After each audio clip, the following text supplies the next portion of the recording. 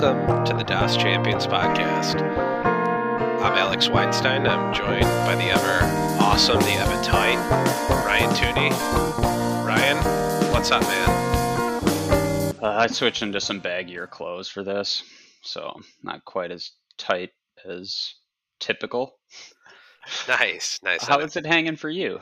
I slipped into some Jenkos and some some Airwalks, so I'm super baggy for this bad boy. No, everything's cool. We got a ton of content dropping this week. Today we're here to talk about some of the European matches. We're not going to just talk about the EPL anymore. There's too much interesting stuff to just limit it to the EPL. But we will do an EPL roundup at the end of the European segment. And then we're going to hop into some local grassroots, the good stuff. We're going to save the good stuff for the end. We're going to talk about the Bavarians. Ryan's going to talk about the Bavarians mostly.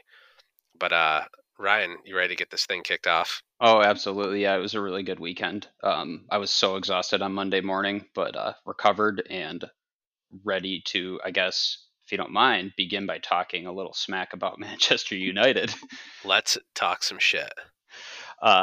So, this game, it really wasn't that surprising. It ended with a Manchester City victory. What's surprising is it wasn't a more lopsided victory in terms of score, but in terms of possession and like having any attacking impetus from United, it was as lopsided as the 5-0 loss to Liverpool.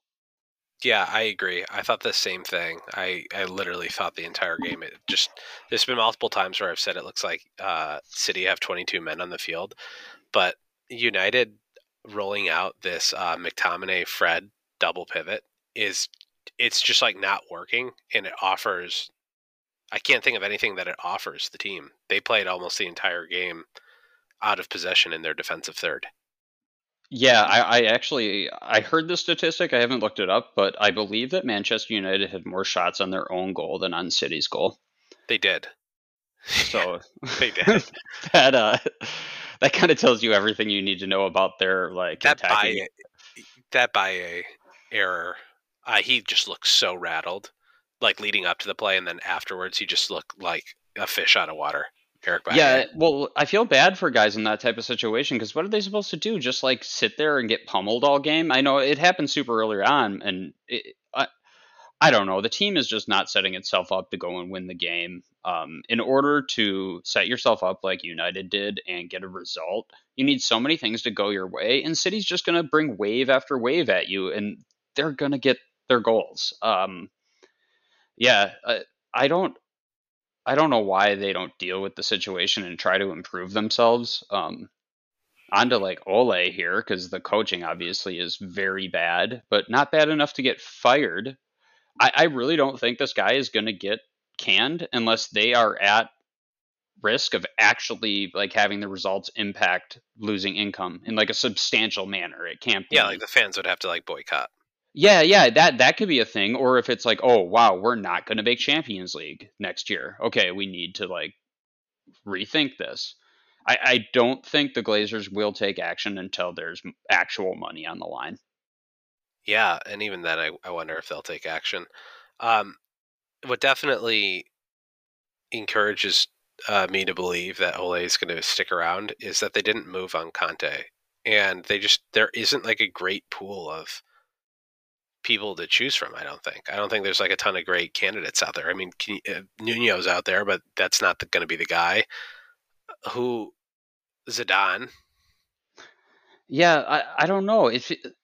It's hard to say what they do. I have no feel now for what would be good for United. They've let a couple get through their fingertips, or not even, because saying that gives us some sort of indication like they're trying to grab at something, which it doesn't seem like they are.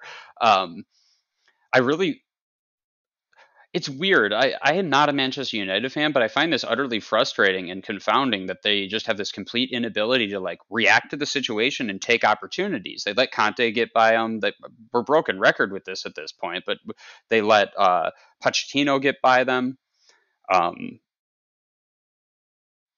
Their club is run in such a weird manner. Yeah, Ronaldo is pretty good at scoring goals and everything, but I think you had brought this up a little bit ago. He it imbalances the squad. It's not like it's Ronaldo's fault, but like, what are United doing signing somebody like Sancho and having a great player like Greenwood, but not like giving him the space to flourish? Yeah, it's a strange situation. It doesn't make sense any SENSE because that's not positions that they needed, but it also doesn't make sense CENTS because these players' values are just depreciating and falling off a cliff. Like Greenwood would be lighting it up, and like if Greenwood were, which I think Greenwood's a total badass, but if he had an outstanding run and were one of the leading goal scorers in the EPL, the price tag on the guy would be extraordinary. Like City or United could turn around and sell him and make a pretty penny if they wanted to. Now that's never something they would practically do, but the values of these players that they're paying top dollar for are depreciating. And I guess when you have an infinite amount of money, it doesn't matter too much, but it's certainly in the vein of mismanagement. Yeah, they're just really confounding club once again. Credit to City though; they did what they do. They got their result, and I think they're sitting in second place in the table now. So definitely, definitely helps them get to a better spot and make the league a little bit more competitive. I don't have too much else to say on this though. No, I'm good to move on. We have Norwich and Brentford as the next game in our lineup, and I think this is like an intriguing game. Not because Norwich won for the first time, although that's unusual, but more because Farke's out. Their coach has been fired after his first win. That's an unusual time to fire somebody, but it's kind of like firing somebody on a Friday, I guess. Um, Well, yeah, it is kind of like firing somebody on a Friday in that like the international window is here. It feels like this was a planned move to get rid of him, and that they were just waiting so that they could do it and then be able to put the new coach in, which I don't think they've announced who it is yet, unless I've not been paying close enough attention. I've heard rumors that it might be Frank Lampard. Oh wow, that'd be interesting. That would be Um, really interesting. I mean, that yeah, would. he's been decent with this like type of player too. The younger dynamic player. I don't think that would be the worst move, and it's kind of a Reunite him with Billy Gilmore. yeah. There you go. But there's not too much to lose here. He's like playing with house money. If he gets relegated with Norwich, nobody's gonna like think very poorly of him. And if he gets a bunch out of this struggling team, people are gonna think a lot of him. So that seems like a fairly solid move. Uh, no matter who it is, though, what do you think this means for Josh? I don't know what it means for Josh, no matter who it is. If it's Lampard, it will be good things for Josh because Lampard is like one of those guys. Well, I mean, he did it with Chelsea. I don't know what kind of guy he is because I haven't like observed his entire body of work. But with Chelsea, he would like just try to score more goals than the other team, and they would have like really shitty defense. And I think having like an offensive minded coach that's capable of generating or helping their strikers generate offense would be a good thing for Sargent. Yeah, Um, and I think that I really liked Norwich going into the season. And part of the reason why I like them is because they have Billy Gilmore on loan, and I've been absolutely shocked at why he's not playing. It doesn't make any sense. And after watching Norwich play a pretty sizable handful of games, it doesn't make sense that he wouldn't be playing because he's like by far and away, at least in terms of the eye test, the best midfielder on the team. So what does it mean for Sargent? I think the team will perform at a better rate. I personally think, while I liked Farka's honesty about what was happening with the men's national team, I don't think he was the best coach. So I think it's good for Sargent. yeah. I'm confident that Sargent will acquit himself well and put himself in a position to be on the field as this in the starting 11 more often than not. And just no matter who comes in, he'll work hard and get opportunities. It I'm kind of excited by the prospect of Lampard now, but on to another American and a different league. Juventus gets a 1-0 win over Fiorentina. I just feel obligated to always, whenever we talk about Juventus, especially in the last month or so, just be like, Weston McKennie is an absolute stud. Yeah, there's no other way to say it. The guy, like, it seems Juventus is almost playing around him to generate offense. There's so many situations in which the ball will get swung out wide and Wes will like check into the box and you can just tell the entire team is like, okay, how do we serve this up to Wes? Like, how can we give him like a 50-50 ball or, an aerial duel in the box? And in those moments, I don't think it's necessarily the best for Juventus's play because they become like somewhat predictable in what they're going to do. But it's so interesting because they struggle to service the ball in those moments. And then like moving up the field, like Juventus or Wes is just so good in tight spaces. Like I can't recall seeing an American player be that effective in any league as competitive as Serie A playing for a team like Juventus, where a guy can be relied on to just make good decisions from his defensive third and carry the ball all the way up the field. I mean, Luca De La Torre is the closest guy I can think of to doing that, but he's not doing it at the Not, yeah, level of not at the, competition. exactly. Yeah, Weston is probably performing currently at a level that very few Americans have consistently performed at. It's weird he gets so much, so much shit from the Juve fans, especially, and then constantly getting linked with transfers too. I feel like Juventus would be really dumb if they got rid of him. He seems to be their entire offense. I mean, even when he's taking the long throw-ins, maybe it's a bit to say their entire offense, but he really is the beating heart of their team in a lot of ways. He takes the long throw-ins, and then it's like, oh man, I wish he was in there to be on the end of them too. Right. Um, like, what do you think about those Juve like getting rid of Weston rumors? I think the most recent one has been with Tottenham. Well, where another one was West Ham. Yeah, And and so either of those teams currently, I would think he would perform very well in. when he went to, the story better than I do, but he basically decided to, was it that he decided to go to Juve and wanted to like prove it? Like, do you remember the story there? I thought you told me it was because he went on loan from Schalke, right? That's how he Yeah, got there yeah. I mean, originally. Schalke was struggling financially, and they loaned him out, and then Juve ended up buying him partway through last season. As you know, I would imagine most people that listen to this know. Uh, but it is a bet on yourself kind of thing, and I thought Exactly. at that time that showed his mentality and his willingness to try to up his level at a team like Juventus, one of the biggest teams in the world. Um, and that'll carry him far. I feel like no matter where he moves, if he moves, he'll be successful. The I kid, agree, and he's a stud. that's the Like, point I was getting to is like when I see people go through the mental motion of betting on themselves, and they do it at this type of level, right? So he goes from Schalke to Juve and becomes, as you've said it, like the heartbeat of their offense. And there's a lot of people who will disagree with that, but that's just what the tape from a biased viewer looks like. If he went to West Ham or he went to Tottenham, he would be successful in his own regard there. And so I don't really look at I kind of laugh at the rumors, and I feel bad for the Juventus fans that are so reactionary that they would do away with a player like Wes. But as far as what I care about it, put Wes on any team that's going to compete for a top four spot, and that team is going to be better. And Wes is probably going to play. yeah, absolutely, he'd be a contributor. Um, so on to Germany now. Mm-hmm. RB Leipzig took down Dortmund 2-1.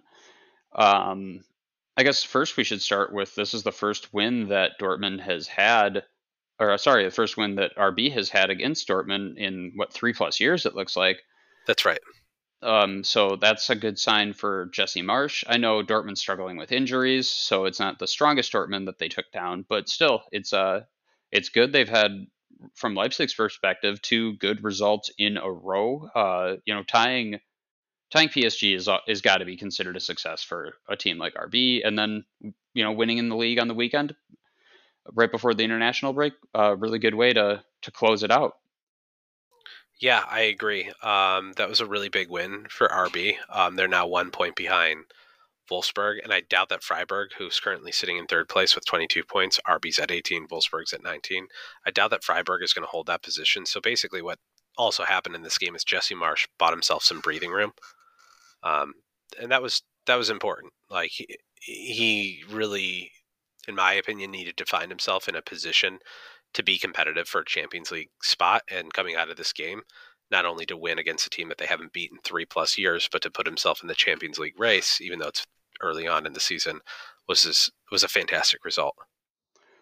Yeah, I was never one to buy into the like fire alarm situation around Marsh. Only when he had poor results in the league did I get really nervous. They're in a very tough Champions League group, and having you know bad matches against some of the teams that they have to deal with in Champions League, I don't think he's being judged on that. The guy is an RB company man. Leipzig was traditionally a high pressing team. He is going back to that model away from the more controlling model that Nagelsmann had implemented. Yeah, they're kind of looking jacked up in transition defense right now, but it should get better. But they are consistently producing goal scoring chances. I think Marsh's job is pretty safe unless get he gets them into a spot where they look like they can't qualify for Champions League, or at the end of the season they just don't qualify for Champions League barely. Uh, that's the only way I see this guy getting fired. Yeah, I hear you. You've got a few players on the list that you called out. One of them was Nukanku. Tell me what you saw from him. Well, I mean, he's just been unbelievable recently. He had a pretty good year last year, but he's raised his level completely. Well, I shouldn't say completely. It's more of a consistency thing with him. I think he's matured a bit, and he looks like he knows he's the best player on the field for them, and he continually is scoring goals and looking very, very confident. With RB's model, I would not be surprised at all that this guy gets a big move this summer to one of the more elite teams in Europe. Yeah, I could see that. I actually expect that type of move as well, based on his run of games and RB Leipzig's transfer history. What did you think of Tyler Adams? There was some commentary I heard out there that Adams wasn't playing a great game. I think a lot of this stuff is contextual, and I want to hear your opinion on that. Yeah, he does look a bit out of sorts sometimes. I just wonder how much of that has to, like you said, contextual. I wonder how much of that has to be, or how much that has to do with the team not being quite keyed in to their high press yet. He's in a position where when the team defense breaks down, being a center defensive midfielder or in a double pivot, either way, he's the one that's going to have to be He's got chasing a incredible guy or like responsibility. yeah, Yeah. or like hacking a guy down or like whatever it takes. So he's constantly in a position to look bad more than like the other guys that might not have like initiated their pressing triggers correctly and all that led to Adams being in this shitty situation. He's got room for improvement for sure, and reading the game a little bit better and reacting that bit quicker is are things he definitely could have done better. But I'm not one to be like, I'm not gonna throw the baby out with the bathwater here. No, I hear you. That's a really interesting take. I didn't even think about how his responsibility on that team is to be the last guy when things break down, and based on pressing patterns not being executed correctly, he finds himself in a precarious spot where he's almost destined to look bad. The other thing to note is he's 21 years old and he's occupying a very difficult position on the field to occupy, an integral position on the field for what the system requires in a team in a top league competing for a top position. So it's always good to keep that context in mind. And there's a long season. There's a lot of getting into a groove he has left, or falling out of one. You know, although I Yeah, like to think he's a pretty special player. I think he is a special player as well. And I mean, this is true. It's kind of maybe a cop out thing for me to say here because everybody buoys up and down with their team. But given the, once again, pressing struggles of Leipzig and the transition defense stuff, as soon as they start getting a little bit better at that, suddenly Adams is going to look a lot better as well. So let's see how that ends up going. Uh, I guess we're gonna head into Sunday's games and back to Italy. This was a nice early one. It was like 5:30 a.m. on Sunday morning. I know you were a hungover bum at this point, having too much fun the night before. I watched this game. As a total hungover bum, I watched this game. Yeah, this is Venezia 3 and Roma 2. What a big win for Venezia. They're like the world's darling right now. Everyone loves their jerseys. I don't know who was rooting for Jose Mourinho over Busio. You would have to have a heart of stone in order to do that. So, or what's the kind of thing that like Buffon said after that one Champions League? It's like a trash can for a heart. He's talking about the referee giving Yeah, giving the exactly. PK. Yeah. Uh, but anyways, um, this was a back and forth barn burner of a game. I'm so glad that I got up to watch it. Thank you, Time Change, for making 5:30 more reasonable. Though I get up at 4 a.m. every day, it doesn't. It still makes it a bit easier. Absolutely. On Busio specifically, this kid, it's like every game he raises his level. I don't know where his ceiling is, and I saw a T-shirt. I think it must have just been photoshopped because it was the old, no Pirlo, no party thing with Pirlo, but it said I no love that. Busio, no party, and I was like, all right, Yeah, and I Pirlo hope was we, wearing it. Pirlo yeah, was wearing it. yeah, but wasn't that just Photoshop? May have been. You might be right about that. I'm too dumb to tell. Either way, either way, it's beautiful. I'm glad we're getting to this point, but I am interested about Tanner Tessman right now. You have been a Tanner Tessman truther, so a little alliteration here. Before the transfer too, I was a Tanner Tessman Yeah, no, truther. you have. Yeah, so When he was like, getting no what do time you on what do you FC Dallas, I was a Tanner Tessman truther. for real? So what's the deal here? It looks like he's getting more minutes. What do we think about him, or what do you think about him? Yeah, I guess like in terms of his past and why I liked him so much, um, he was just like a really good American athlete in general that was being sought out to play multiple sports. And that's appealing to me to begin with. I think that type of like kinetic intelligence and the ability to move your body in different ways is a valuable thing. But his physical stature is also interesting. The way that he's built, he's got the ability, just in terms of mechanics, to probably kick a ball harder and further than a player like Busio. His legs are longer. His body is built in a way to accommodate that type of motion. Um, and I could be wrong about that, but that's just what I see. And so that's like the history kind of leading up to him, and he gets transferred, and he doesn't play at first, and now he's checking into the games pretty routinely.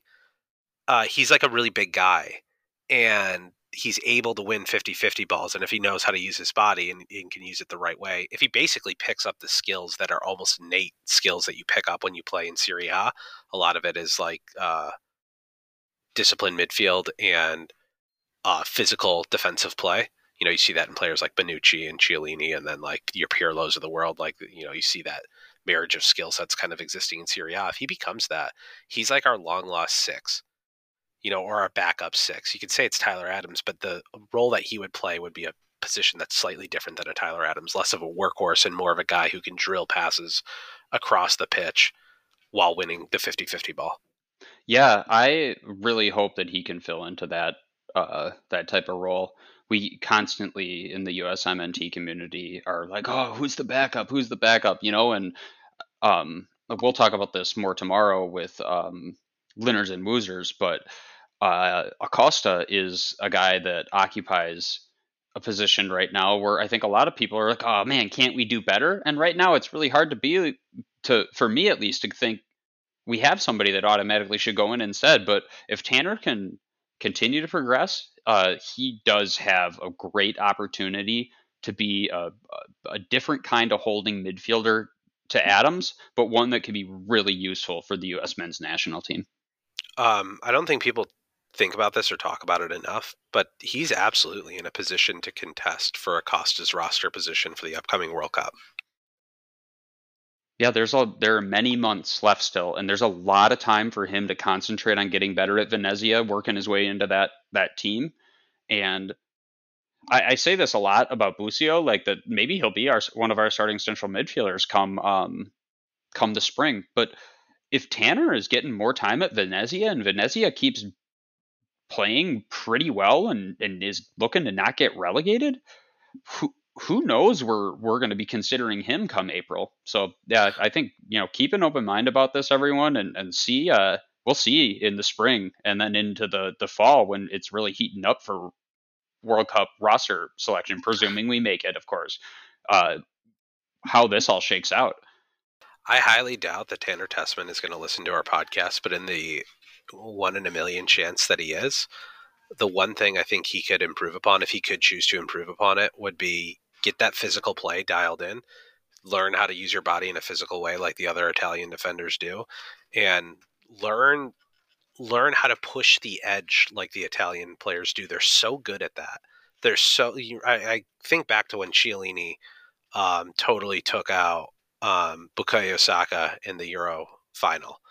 And the Italian players have this ability to just walk the line and push the rules of the game to the limits. It's almost like a football IQ thing they have.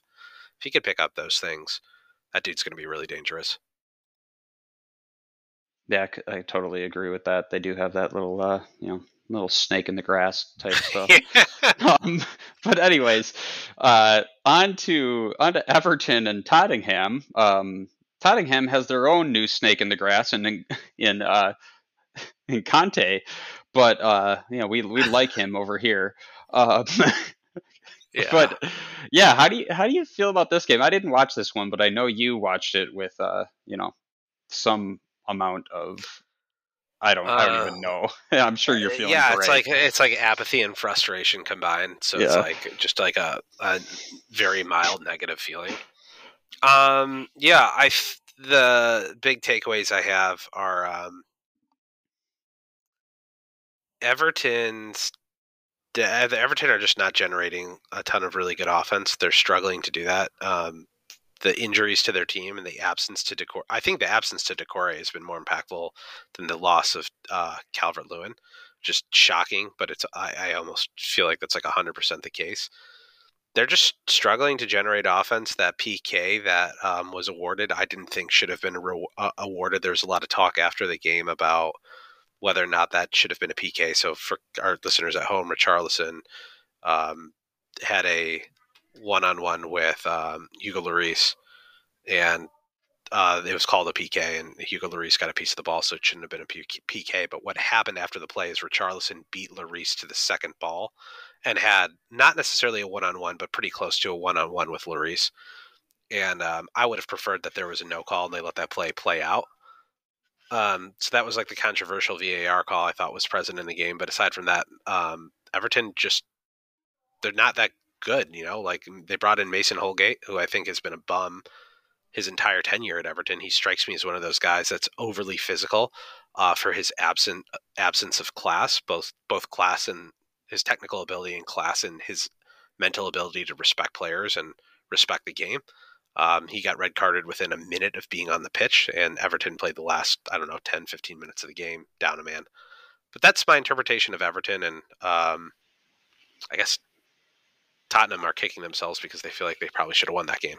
Yeah, I would imagine they do feel like they should have won this game. Especially, you would think they get a little bit of a boost with Conte as their coach, but Tottenham's been struggling as well, and maybe it is a bit much to think, oh, they can raise their level out the gates.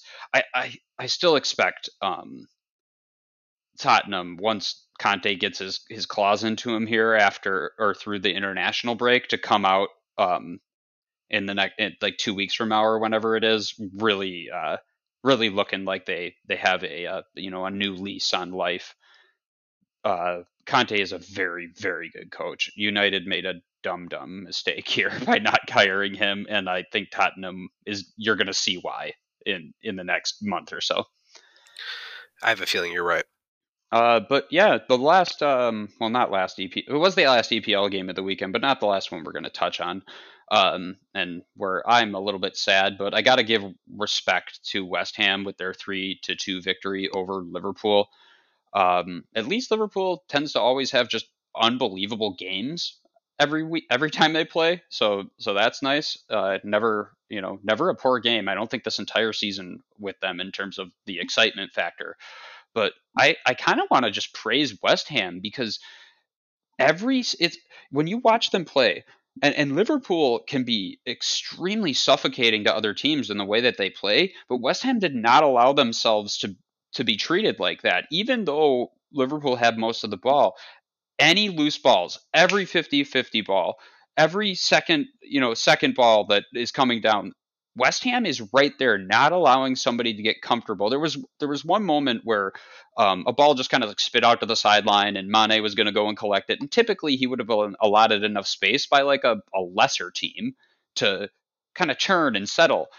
No way, not against West Ham. They make you fight for every goddamn inch. And there's a reason that they are in the position they are. They look exceptionally organized. David Moyes is a great coach. I would actually argue he's one of the best coaches in EPL history. If you look at his body of work back from like what he did with Everton when he was there, and then what he's doing with West Ham now, building this. The United job aside, because how can you expect anyone to be successful at United being the immediate successor to Sir Alex Ferguson? But yeah, you got any additional praise you want to heap on West Ham here? No, I that's really interesting context.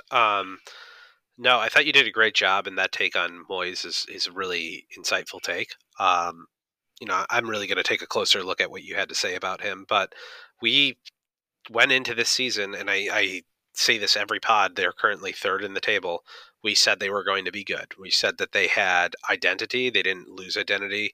They know which people on the field are responsible for what, and they have really good coaching. And that's kind of come out throughout the course of the season so far.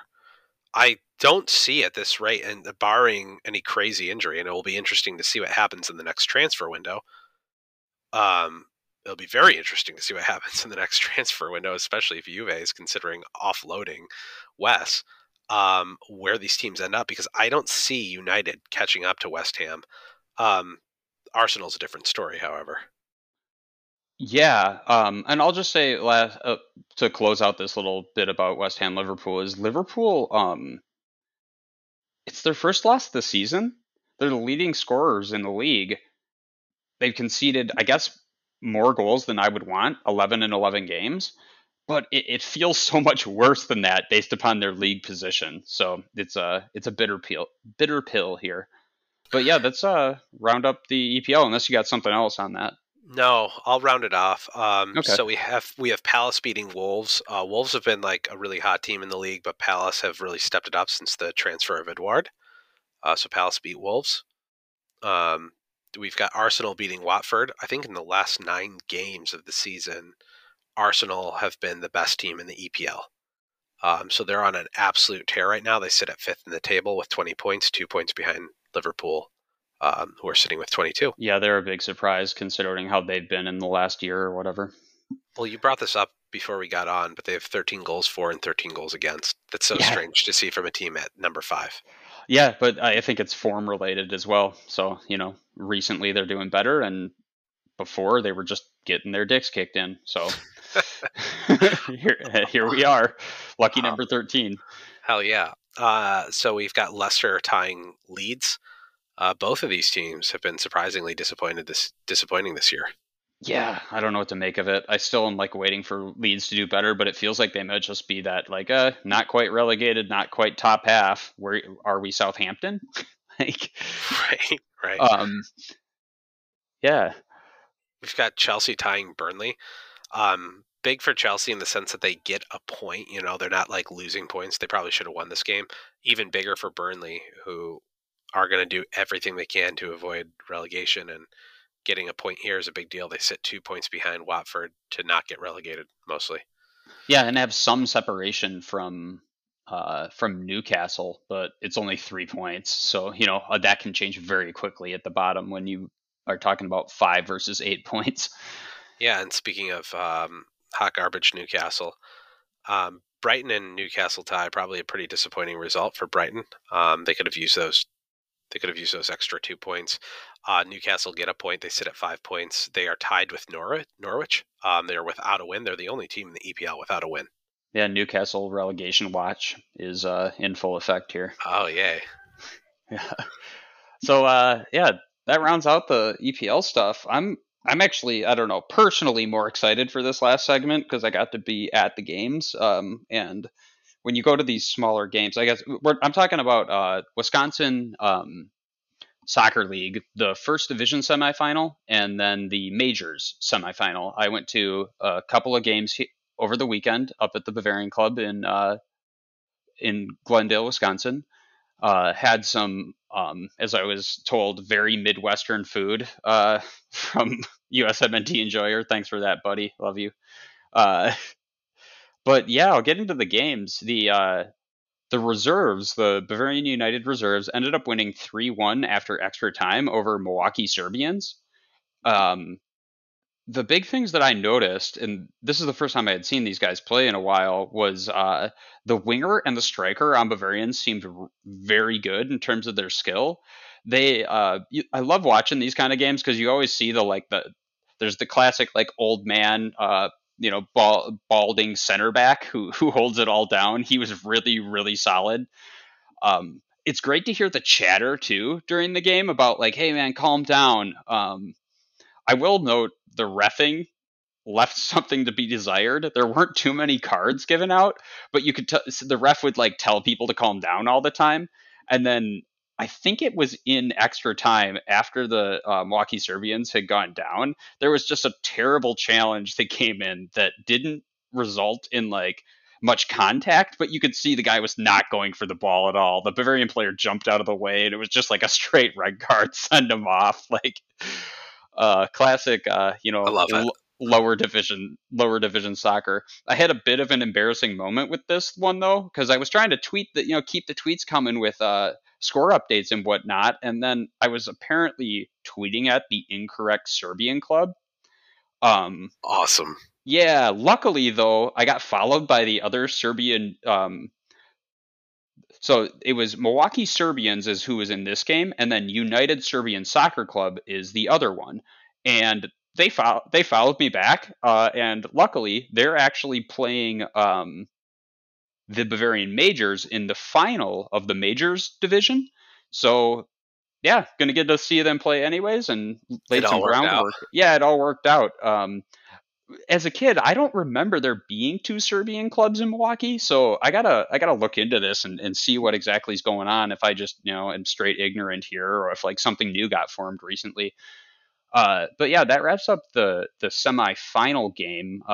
Stein, you got any questions or anything you think I should talk No, about more? I want to see more of this. I want to see more of these games. It looks like both of them have ties to the Milwaukee Wave somehow. I didn't even realize the Milwaukee Wave were still a thing. Were still a thing. Yeah, I don't know what the situation is with that. If it's indoor or it might be like an outdoor team now. I'm really just reacquainting with all of this kind of stuff, but it's a ton of fun to go to these local games. The second game, so I went to a doubleheader, was the majors division, and Bavarians ended up winning 4-1 against Honduras FC. There was a definite uptick in level from the first division to the majors division.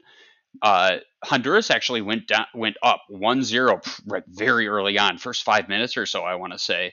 A couple of things that really stuck out to me throughout the game was the left back, and then he rotated to left center back for the Bavarians, was very, very calm on the ball.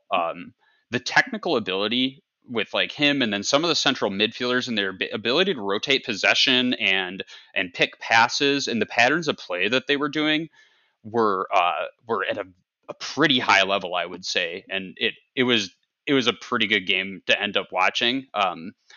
Also, the number 9 for the Bavarians had pretty good hold up play. He's one of those guys that like you can tell his legs are a lot stronger than like his upper body, but it allowed him to really hold off the defenders that were coming at him, take some challenges, ride them, and then spin away and play balls off to other people. That was really really fun to watch. But so by the end of the game, after having gone down 1-0 early, they just ground the other team down with possession and ended up winning 4-1 in the end. So both teams are on to the finals. Those are this weekend. The reserve final is at 2:30 p.m. and the majors final is at 5 p.m. I'm definitely attending, and it's going to be a blast. I can't wait to see how this goes. And luckily, I should say who the opponents are. The Bavarian United Reserves are playing against Crush, and then the Bavarian United Majors team is playing against the United Serbians. So I'm excited to see those games. I think they're going to be pretty competitive, especially that final.